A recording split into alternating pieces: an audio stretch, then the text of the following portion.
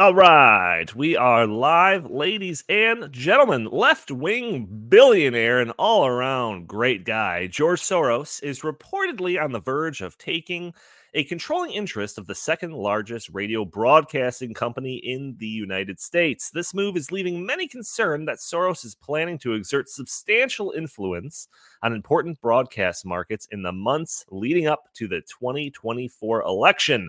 We're going to be talking about this and so much more on episode 437 of the In the Tank podcast.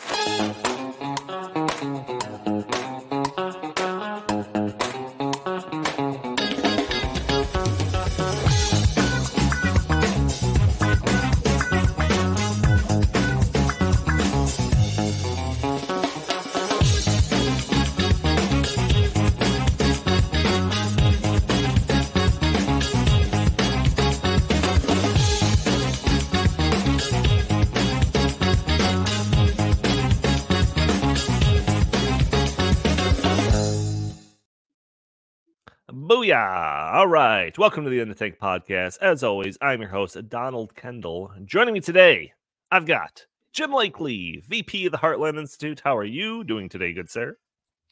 I'm doing all right.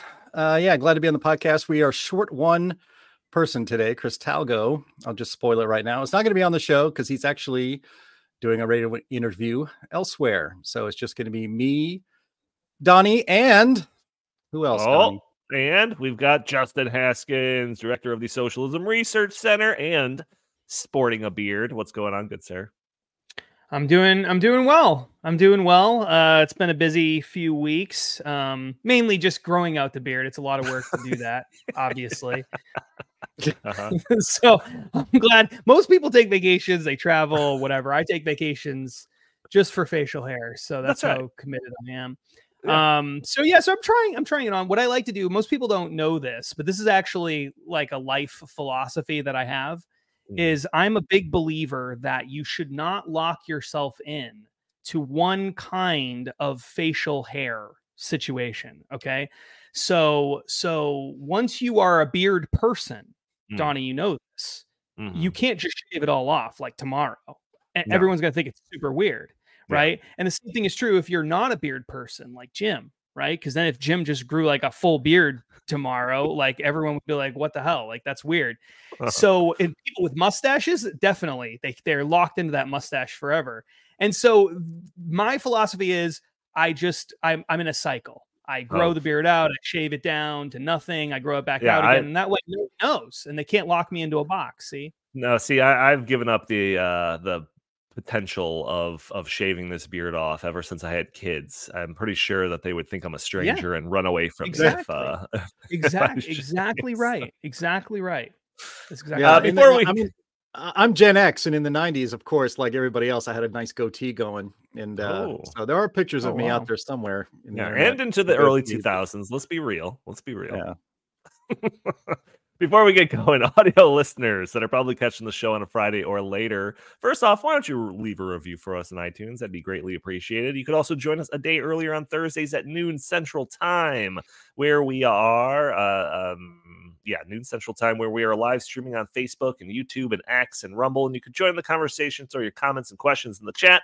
Maybe we'll show your comments on the screen. Maybe we'll address your questions on the fly. You can support the show with that super chat functionality, which we have enabled if you want to guarantee your comment or question is read on the air. Or you can support the show just by spending a couple of seconds, not dollars, by just hitting that like button, sharing this content, subscribing if you haven't already, or just leaving a comment under the video. All helps break through those big tech algorithms that prevent content like this from being shown to more people. But gentlemen, we've got a few things to talk about on this podcast, but one of the things that this is a little outside the normal topic area that we usually get to on the show, but we do talk about it time to time, is that of new tech and AI and kind of futurism, that sort of stuff. I mean, we have done episodes in the past on ChatGPT and AI. I've had millions of conversations, not on the podcast, with all of you about potential of AI in terms of social disruption, jobs that might be in jeopardy, fake news, Terminators taking over the world, you name it. This is a topic that I have been interested in for a while, but ever since working with Glenn Beck and Justin on Dark Future, it's become a topic that I'm incredibly invested in. Well, ChatGPT, as we've covered in the past, there you go, Jim, is just scratching the surface. There is a bunch of competing programs, AIs out there that do word generation and other stuff kind of along those lines, whether it's ChatGPT, Google's Bard, Twitter's Grok, just to name a few. Then there are AI programs that generate images based on nothing more than simple text prompts. This includes OpenAI's DALL-E, Stable Diffusion, Midjourney, just to name a few. And some of these make just magnificent looking artwork, stuff that you couldn't even tell is not real. Really wild stuff. But there has also been attempts to use this technology to do the same for video. And nothing has really come out that would pass off as convincing until now. So OpenAI just released a new AI product called Sora.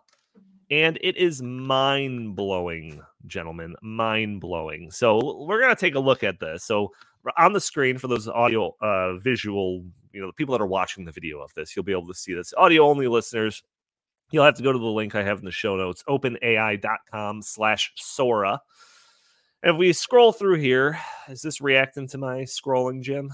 Yes, it is. All right. So this video that I have on the screen, the prompt was: a stylish woman walks down a Tokyo street filled with warm, glowing neon and animated city signage. She wears a black leather jacket, a long red dress, black boots, yada, yada, yada, yada.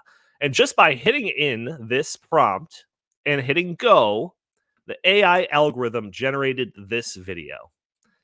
And to me, this looks basically 100% real. Like, I'm sure if I pulled out a magnifying glass and started zooming in, maybe there would be some things that look a little out of place, but this is just incredible. We go through a handful of these examples.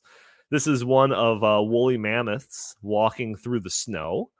Their feet look a little Barney-esque, but other than that, it's pretty fantastic. Here's another one that's like an auteur's look, like a director, some type of trailer for some like auteur movie or something like that. But again, it's just like an unbelievable realism that's in this.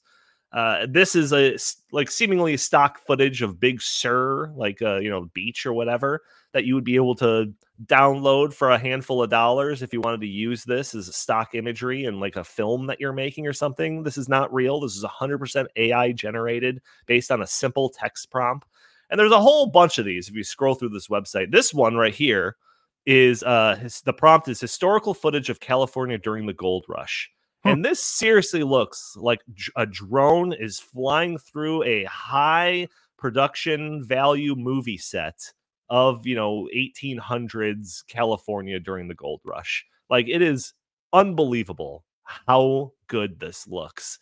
So, Jim, I want to go to you first on this. I assume that this is some of the first imagery that you're seeing of this text to video artificial intelligence at work. What are your first reactions? Oh, my reaction is the same as Justin's reaction. I first learned about this by following Justin T. Haskins on X, and he had shared this, and he was blown away by it. And frankly, I am too. I mean, if you think about, watching that gold rush thing there, Donnie, you and I both were fans of Westworld, at least until it kind of went off the rails, but we won't get into that. So when I saw that clip right there, I'm thinking, there's movies that come out today from the Marvel Universe. Madam Web just came out, and the CGI is garbage. The whole movie is a disaster. And we watch a lot of channels that talk about movies, especially movies with a lot of computer generated special effects. And often it will be stated that the special effects, that the CGI for the original Jurassic Park, which was 1993, they were working on those computers of circa 1992 to make that movie. And a lot of that CGI really holds up today. It looks a little dated, but it looks a lot better than some of the stuff we get right now. And so when I'm looking at this, I'm like, gosh, people, people for just a few bucks will be able to create their own basically CGI special effects and put it into their own movies, do whatever they want with it. But I think, Justin, your concern was that it will be very soon almost impossible for regular people to know the difference between something that is computer generated in video and something that is actually real. I mean, there are a few cues that the brain will notice. Red Letter Media, one of our favorite pop culture channels, Donnie, one of their characters, Mr. Plinkett, he will say things, and this is really quite a brilliant observation. He says, "You might not have noticed it, but your brain did." And your brain will notice if something's just a little off, the so-called uncanny valley. That uncanny valley is becoming a plane. I mean, it's getting so close that your brain usually does pick up on something that isn't real, but it's becoming a lot harder to do that now. And some of these videos are absolutely spectacular. And the fact that this is just the beginning, this is the first we've ever seen of it. It's frankly mind-blowing. Yeah, I mean, Justin, I think that, anyone looking at some of this could have... Well, first off, let me just say, because I just don't want to be, completely negative when it comes to technology or whatever. This is fascinating, and the things that people are going to be able to do with this technology is going to blow our minds in the future, to say the least. But with that comes certain concerns, right? I think a lot of people can look at this and wonder how it's going to impact movie production, or people that produce stock footage stuff, or just general content creation. So where does your mind go first when you see this sort of technology being released? Yeah, so my whole thing is, so on the entertainment side of things and on the creativity side, I think the world has been moving for a very long time in the direction of individual people having increasingly more power to express their voices and their opinions and communicate with others in interesting and creative ways. It started out, in the 1990s with sort of the advent of personal computers in people's homes, being really, the really good versions of that started in the 1990s, and then the internet shortly after that. And it's only grown more and more and more. But the power of that has yet to reach certain levels. Like anyone can write today and publish it today to the world. Anyone can do that. But not anyone can make, a CGI movie, that's not something everyone can do. And as this technology improves, it's going to make those kinds of things accessible to regular people.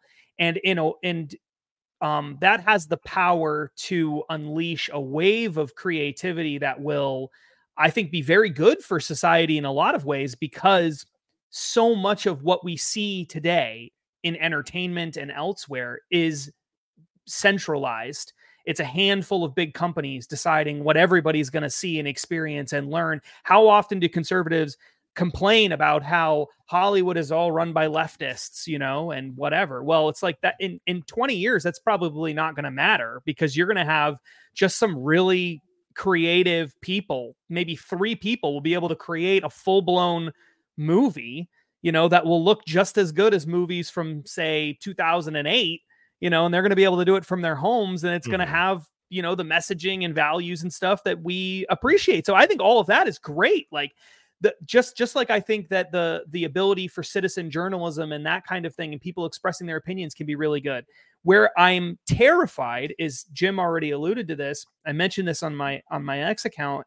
What terrifies me is, how will we know what is real and what is not real once this technology reaches a point where you just can't tell the difference? How are we going to be able to make that distinction? And what is the result of that? We've talked about this on this podcast a million times. We already live in this country in 2 different universes. Okay. A lot of us do. The universe that people who live on CNN, that universe where they live, that is not my universe. I don't live in their universe. The things that they think are ironclad facts about the world, I don't think are ironclad facts about the world. And things that I know about that happen, like in the news, like they've never even heard of. Sure. Like, you know, various things about Hunter Biden, for example, and stuff like that. They've never even heard of that stuff, right?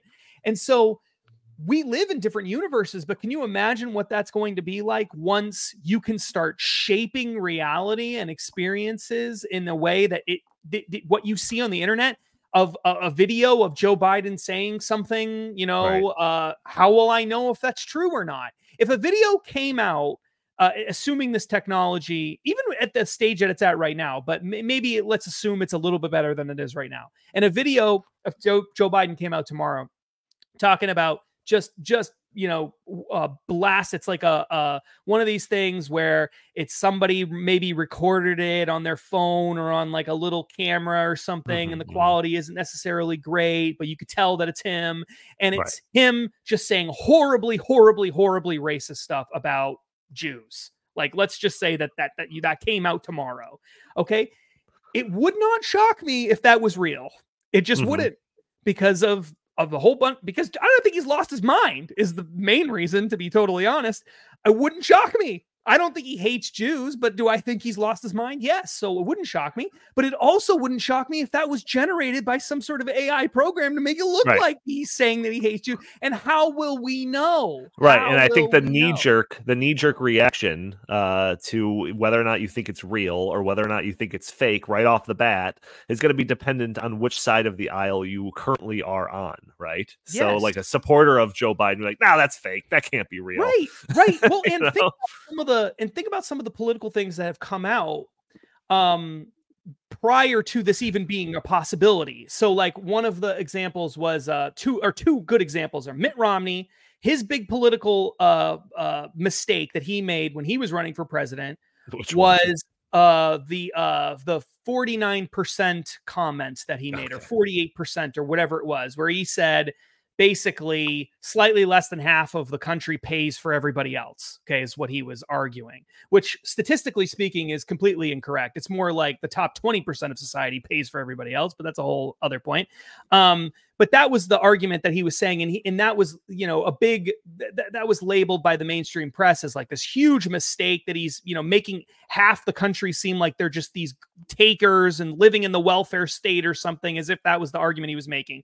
Hillary Clinton made a really big mistake. She called basically all Republicans the deplorables, right? And that was a really big mistake. It made her seem even more heartless, and it played really poorly in the Midwest and places like that, where she ended up losing a lot of states in a way that was very surprising. And so there's great pictures of puppies on the screen. That's always good. And so I think that if we lived in a world, though, where those could have theoretically been generated, what would have stopped Hillary Clinton from, or say Mitt Romney, especially Mitt Romney? Barack Obama had one where he talked about people clinging to their guns and religion. That was in sort of a private setting as well. Because I think Hillary's may not have been in a private setting, but in one of those private donor type settings, like Barack Obama or whatever, or Mitt Romney, what's to stop them from coming out and saying, no, that wasn't, I didn't say that. Like that was that's somebody made that up. That's AI generated. And how will you know if it is or isn't? And then it just becomes a debate. Then you'll get all these experts on CNN saying, "Oh yeah, no, that was AI, that was fake," and then we'll find out 3 months later it wasn't. You know, right? Ed, that comment, you know, maybe AI could be used to make Kamala Harris deliver a brilliant speech. It's not that powerful yet.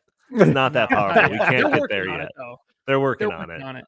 Yeah, you know, so recently I've seen on Facebook, there's been a number of profiles that just share these AI generated images. And a lot of them have to do with like, they'll show like a little like 12-year-old boy standing next to some like artwork that he created.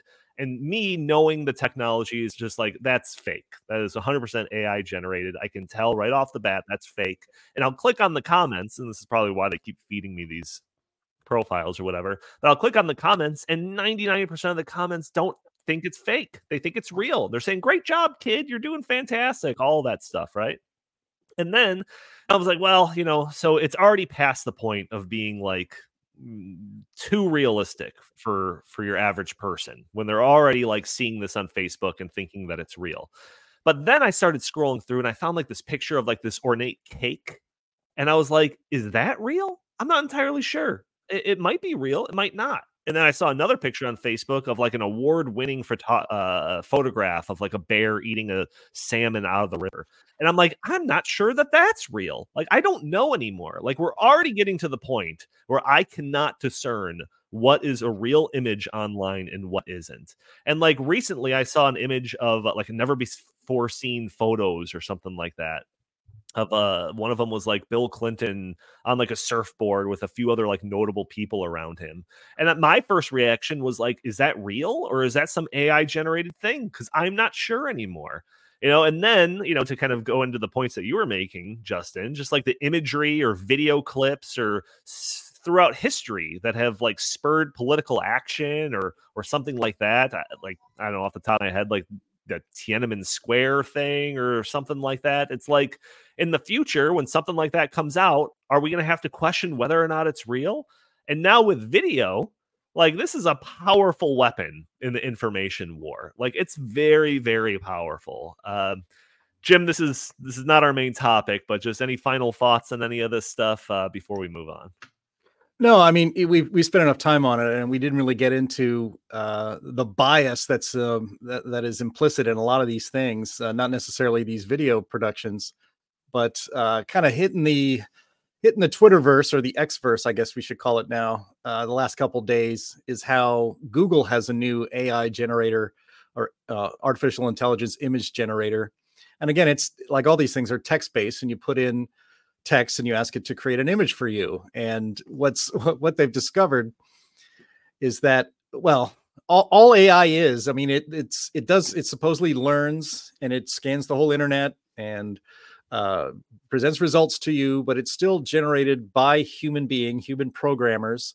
And then the managers of those programmers who, of course, inject their own biases into whatever results the AI will end up with. And so if you just look around on Twitter, I guess if you put in Google AI in the search bar or Google Gemini, you'll see people sharing their results when they asked Google Gemini to produce something, an image for them. For instance, they would put things like, create an image of Vikings. And then some of the Vikings that would come back would be Black or Asian. And it's very unlikely that there were very many dark-skinned Vikings back in the 1000s. And so the guy would type into the prompt and say, that doesn't seem right. And so they would have a conversation. God, this is crazy. We're even talking like this. But he was having a conversation with the AI, trying to get it to explain, why would you present to me Black Vikings? There were no Black Vikings. And AI answers that its default is to inject as much diversity as possible into its search results. And so people asked for pictures. For instance, I just saw this one this morning. It asked for pictures of the founding fathers.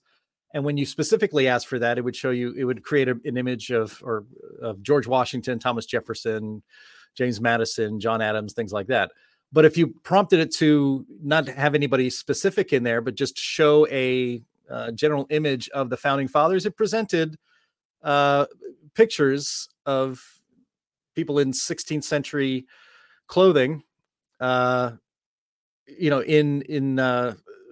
a table that included some diversity in it, as you would see in today's modern media. Obviously, all the founding fathers, they were not racially diverse. You may not like that, but it happens to be the case.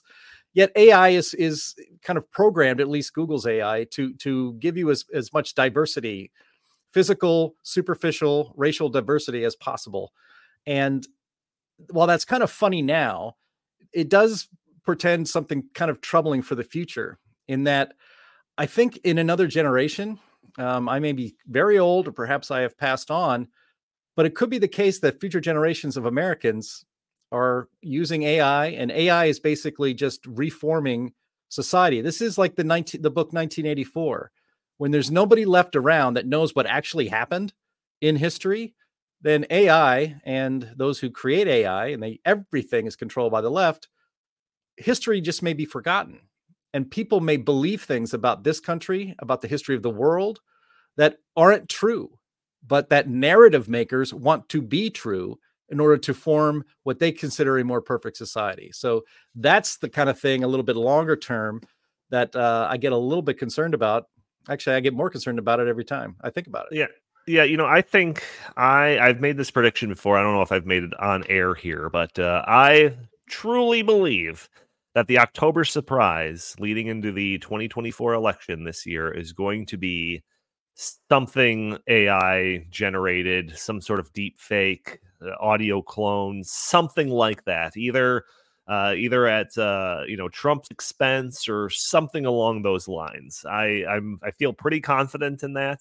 I've been monitoring certain election things going on around the world, and there's already been examples of this happening lately. Not even just ones that I've talked about in previous episodes of this, but newer things that are going on. So I feel like that is going to happen. So keep your eyes peeled for that. And gosh, seriously, like, you can't trust anything that you see anymore. It's not even Jim. That's a deep fake of, actually, it's a deep fake of Justin, and you could tell it's off because it's got a beard. Go ahead, Justin. Yeah, that's true. That's probably accurate. Well, I think that to just really quickly sort of expand on what Jim said, in the example that we've given in this episode of OpenAI and this Sora text to video generator, when they released it, they made a statement that said, very short statement, and it said this: "We'll be taking several important safety steps ahead of making Sora available in OpenAI's products." So right now, it hasn't been released to the public yet. It's just been designed, and they're just getting it ready. So before they get it ready, they're going to put some safety steps in place. And this is what it says: "We are working with red teamers," meaning experts, domain experts in areas like misinformation, hateful content, and bias, who are adversarially testing the model in order to make sure that it's designed in line with, what they think is going to be an appropriate result, right? Now, in one sense, like, I could imagine that if I was designing an AI text to video generator, I would want it to have some of that as well. Like, I wouldn't want people creating an AI video of like some person beheading another person, right? Like, obviously you don't want that, right? But we all know when they use the words misinformation and bias and things like that, that they aren't talking about just the most radical, extreme, craziest examples. They're talking about things that are, just regular views that people on the right have about all sorts of different things. And they're admitting that they're building this as what they call safety features into the design of their technology. And in the book that Donald referenced earlier, and Jim pointed to on his shelf there, Dark Future, we have tons and tons and tons and tons and tons of sources and data and examples of and statements from people at major tech companies all over the world, but especially here in America, saying exactly that, saying on XYZ technology, we have to design it so that it's this way, this way, this way, this way, and this way. And they often use political examples. One of my favorites was one person who's like a metaverse expert talking about how they got to make sure the metaverse is designed correctly. Said that if we don't design it correctly, we could end up with another January 6th type thing on our hands, except inside of the metaverse. Oh no! So we can't allow a metaverse version of January 6th. We gotta design it so that's not possible. Well, so you see how the more your reality, the more your life exists inside of a space where it is centrally controlled, and mostly centrally controlled by institutions of people with whom conservatives do not agree on much, the more you are sacrificing your freedom in order to partake in that universe that they are building. They are literally building their utopian societies through the internet and these emerging technologies. And they're building the rules. We're not building the rules. And the more younger people, especially future generations, put their lives in those kinds of worlds, the more they're going to be subject to them and shaped by them. And that's really the terrifying thing, because how do you how do you avoid that? There are no conservative AI companies out there that are the big boys, and we saw the social media, how problematic that could be. Right. It's going to be a problem with other things as well going forward. Yeah, no, there's so much. I mean, just in the last couple of weeks, I've seen like a fake ad with Julia Roberts talking about like a giveaway for laptops. It's completely fake. It's all deep fake. It's all AI generated. It's not real. It's a scam. David Hogg on Twitter was promoting this idea of using AI generated voices of victims of gun shootings or firearm, whatever, violence, to have these AI generated victims' voices call elected officials to basically say that we need to do something about gun violence. So like this stuff is spreading far and wide. So again, just be very, very skeptical. Even if like your nephew calls you on the phone and says, my car broke down the side of the road, I need $50. Like, you better have a code word to make sure that's a real person on the other end of that phone call. Sounds ridiculous, but that's the world that we're getting into now. All right, we're half hour into the show. We got to get to our main topic.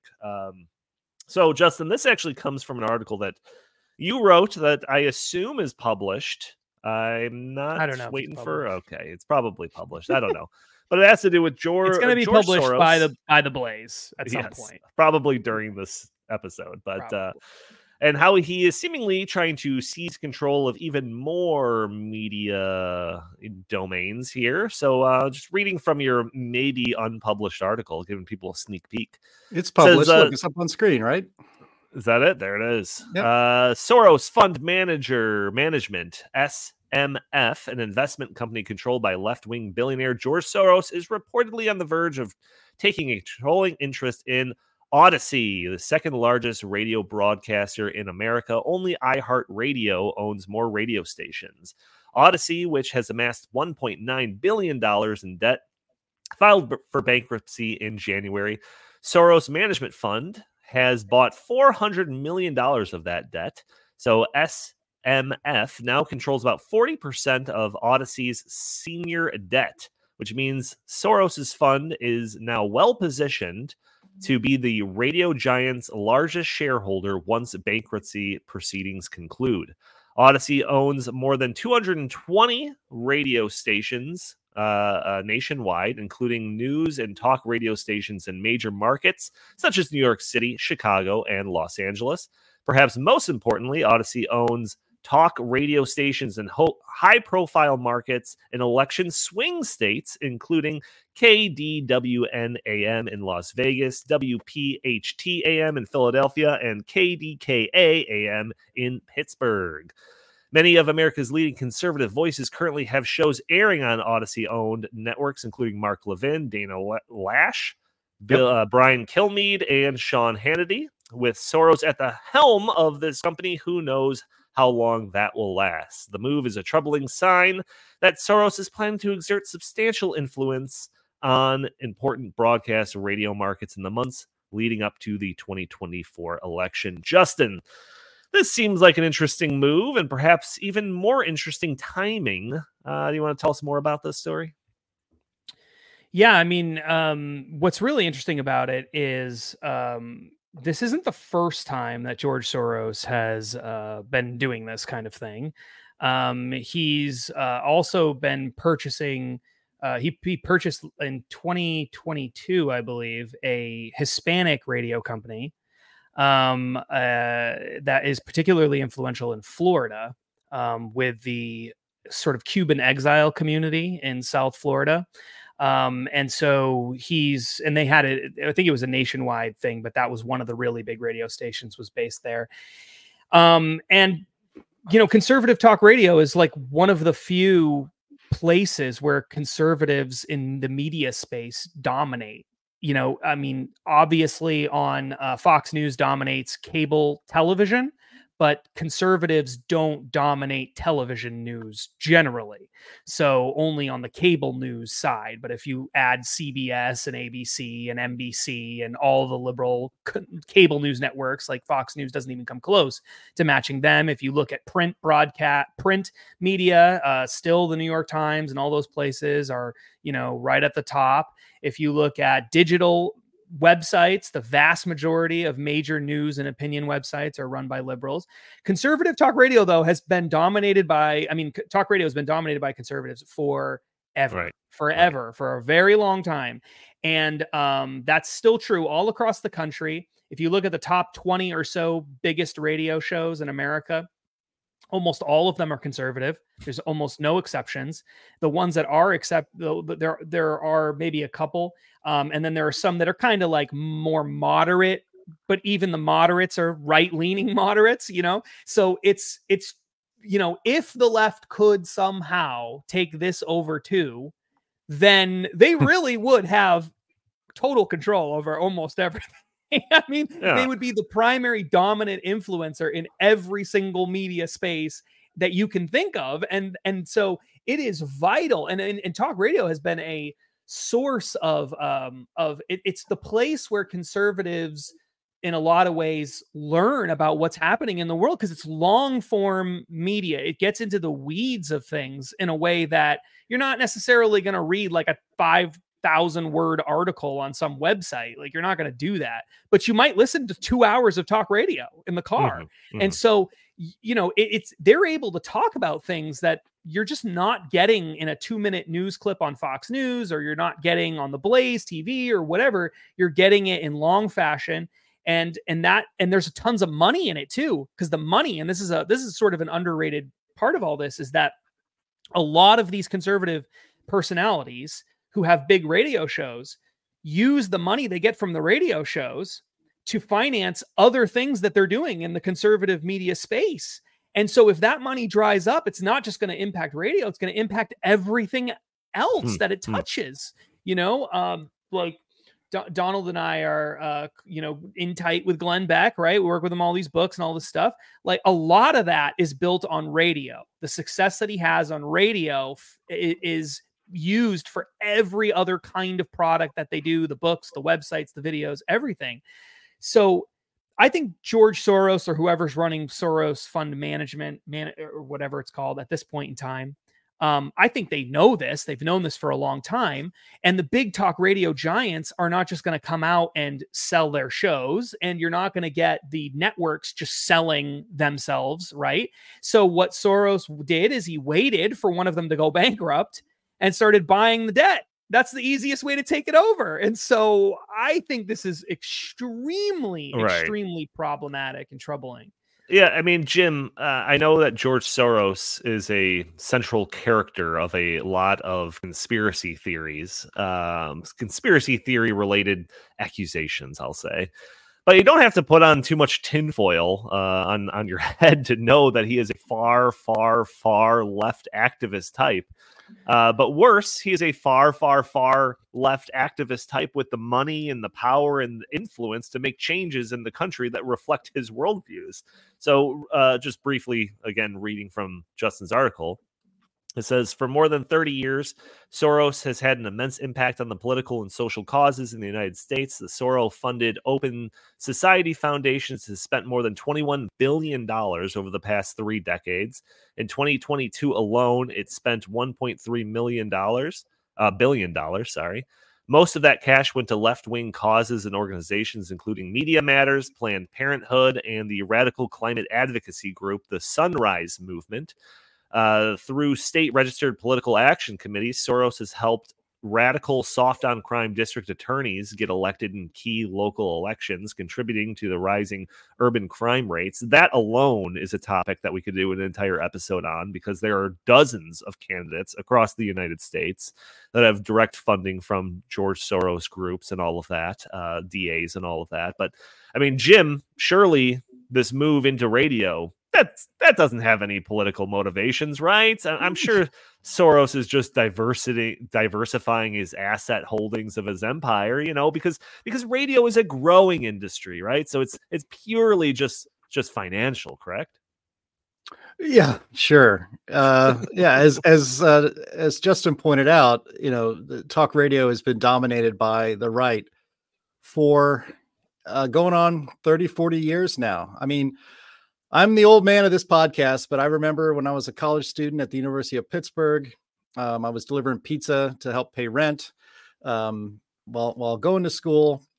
And I remember being in my little 1982 Chevy Chevette, delivering pizzas through the urban landscape of Pittsburgh. And I discovered on a Saturday afternoon this guy talking on the radio. It was only played on weekends, by the name of Rush Limbaugh. And it was very interesting. And obviously, Rush Limbaugh, I guess this would have been in like 1988 or 89. He'd only recently had nationally syndicated his show. And he would go on to absolutely transform AM radio and almost single-handedly create a multi-billion-dollar industry. I shared on the screen there when you guys were talking earlier. I looked it up. I've been a talk radio fan my whole life. I love it. But now I listen to very little radio. I listen to mostly podcasts, but a lot of the guys that I listen to have radio shows, but I listen to their podcasts. So I'll probably not do them any favors by listening on demand on a podcast. But, I was scrolling through Talkers magazines. They release a list every year called the Heavy 100. And as I was scrolling down there in the first 25, Justin probably knows a lot of those people that were on screen. I think 3 of the top 15 or 20 were not on the right, were not conservatives. Dave Ramsey was number 2. He does a finance show, has no politics whatsoever. So you just throw him out. I think the first non-conservative radio host that was on there, one of them was Tom Hartman.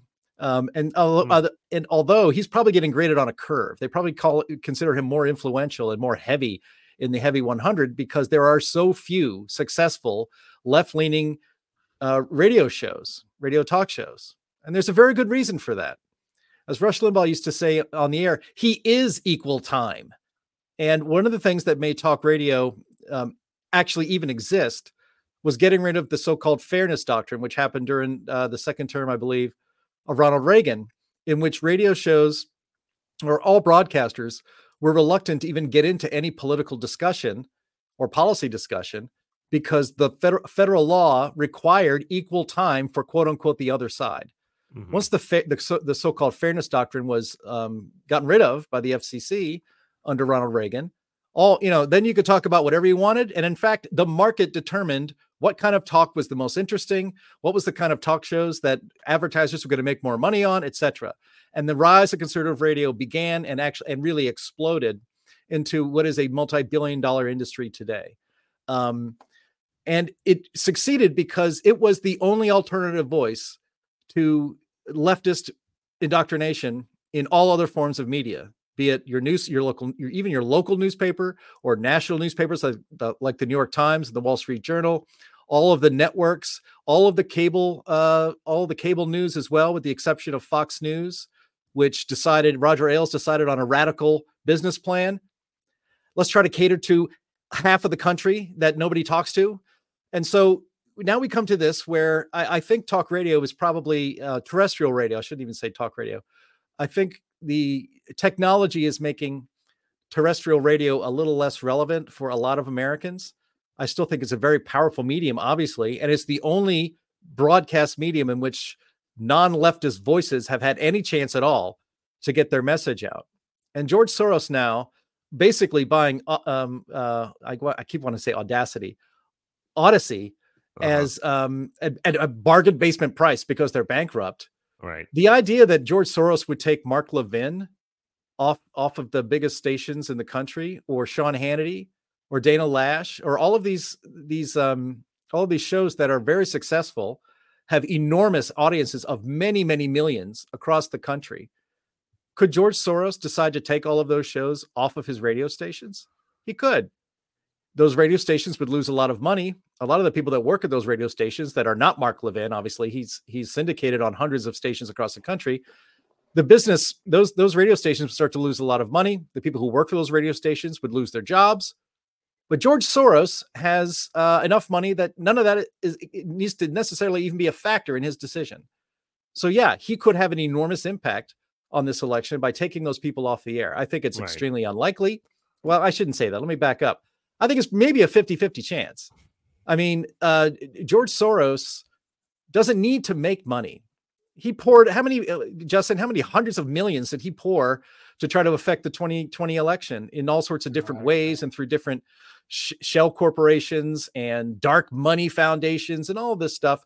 Hundreds of millions of dollars from George Soros went to affect the 2020 election. Mark Zuckerberg spent hundreds of millions of dollars to affect the 2020 election.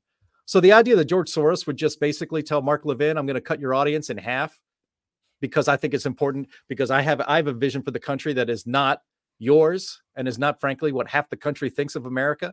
And I'm going to transform it. And so I'm going to take you off the air. That's possible.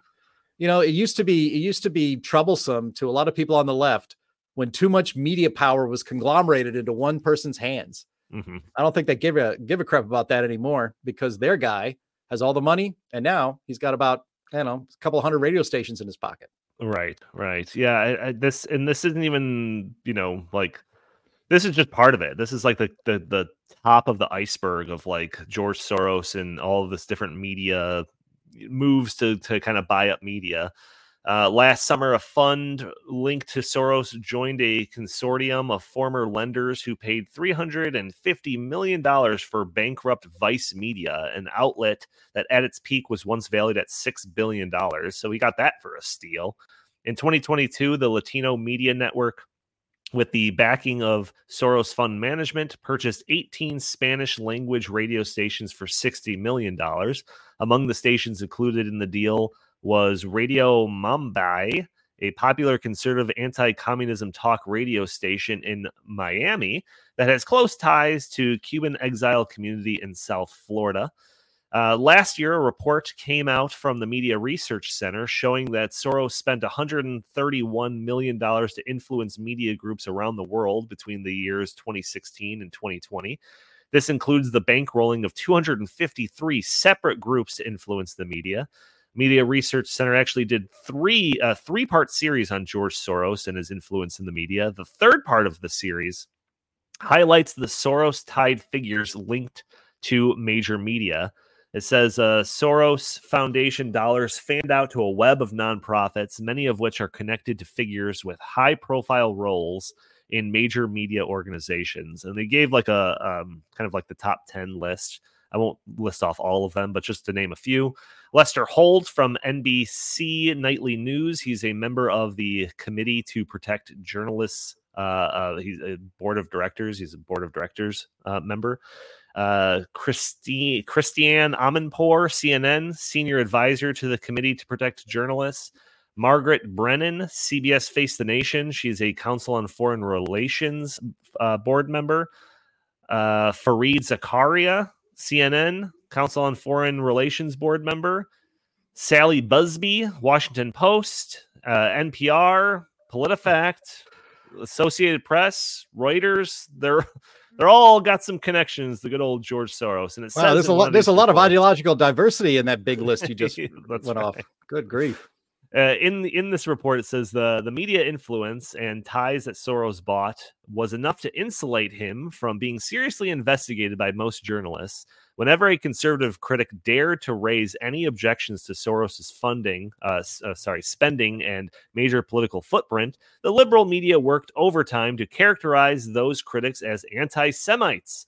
As Bongino Report content manager Matt Palumbo told MRC Business in an exclusive interview. But mostly what Soros buys is silence. And that is something that we have seen before, where it's like you just mentioned the idea of George Soros and, you're just written off as some crazy conspiracy theory, whatever. But it's just like, like the left for so long is always talking about dark money and the influence of money and shaping the elections and all this stuff. But, like Jim said, when it's their guy doing it, crickets. So, Justin, what do you think about all this? Valid concern or wild conspiracy theory? Yeah, I mean, it's obviously a valid concern. I mean, not just that he's influencing, media. That's a huge problem, but that he's influencing almost everything. I mean, almost everything in some fashion is getting a little bit of the George Soros money, at the very least. The Open Society Foundations, which is the George Soros funded nonprofit that gives a lot of the money to political activists and nonprofit groups and journalists that are in the nonprofit space. That's how Soros a lot of the Soros money goes through the Open Society Foundations. They've given over $20 billion over the past couple of decades, I believe, if I remember right, or 3 decades. And it's been accelerating over the past several years. In 2022 alone, he gave that organization gave $1.3 billion just in 2022. $1.3 billion. Now, as we all have lots of experience working in the nonprofit, space in public policy, and we've worked with a lot of political activist type groups, and so like we have a lot of familiarity with that. $1.3 billion can buy a lot of organizations in the think tank world. You don't need to, it doesn't take that much to do that. If you could fund them, and by buy them, I just mean to fund them, to keep them going, to keep them operating, right? To have $1.3 billion, I mean, you could easily, we're talking about, maybe hundreds of organizations you could fund with that money, hundreds with hundreds of thousands of employees, potentially. I mean, certainly tens of thousands, all of which are, spreading the word, reaching policymakers, grassroots movements, etc. How do you even quantify that kind of impact that one organization is having if they have the ability to fund thousands of other organizations? It's just unreal. It's unreal. And when you compare that to what exists on the right, and this is something that I put in the article, obviously there are donors on the right that really care about the issues and that they give money to organizations, and that's great. But when you compare donors on the right to donors on the left, it just seems to me like we don't have anywhere near the kind of support on the right from big donors, despite the fact that we're constantly being characterized as people who are just bought and paid for by big oil companies and stuff like that, which is super ironic because most of the big oil companies are really leftist organizations, if anything, or left-leaning organizations, a lot of them, when it comes to climate change and things like that. They're funding a lot of the other side on those issues now. But like, it's not even close. Even the Koch brothers, when they talk about the influence of the Koch brothers and how evil they are and whatever, the Koch brothers they give nothing in comparison to public sector unions. We're talking about political causes. Public sector unions are way bigger in terms of their political donations. People like George Soros and things like that. I mean, they dwarf what the Koch brothers are capable of doing. And now one of the Koch brothers has passed away. So just Koch brother. I don't know which one is still remaining. But like, there's just no comparison on the right. We don't have all of these tons of billionaires lining up to fund our causes. It just doesn't seem that way. There are some, but the left has way more money. They have way more influence in institutions. They have all of academia on their side. They have all of Hollywood on their side. They have most of the digital media space. They have most of the print media space. They have almost all of the big newspapers, not quite all of them, almost all of the big television networks, not quite all of them. They control most of social media other than Twitter, other than X. That's the only one they don't control. And they did control that all the way up until like 2 years ago or something like that. I mean, they control most of the servers that the internets are built on. The right. Banks are all now left-wing institutions. Like most of corporate America, all the big hedge funds, they've all gone all in on ESG. All we have left is people talking on the radio, and they're trying to take that away from us too. Can we have something? Can we just have one thing? One space where it's a safe space for us. Can we have that? No, no. It's unbelievable. You can't have it. Totalitarian mindsets cannot handle even the tiniest, smallest, weakest, quiet voice anywhere questioning their authority. That's what this has always been about. I mean, that's what the climate change debate is about. Because to the left, there isn't a debate. And on what's right, what they think the direction of the country should be, there will be no debate if they can help it.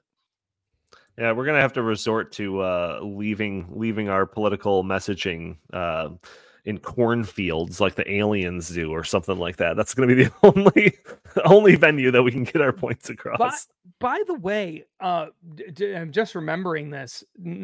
As scary as everything we've already talked about is, who was the woman who was high up in the Clinton campaign? Jim, you'll probably remember. High up in the Clinton campaign, who was married to Anthony Weiner and was involved.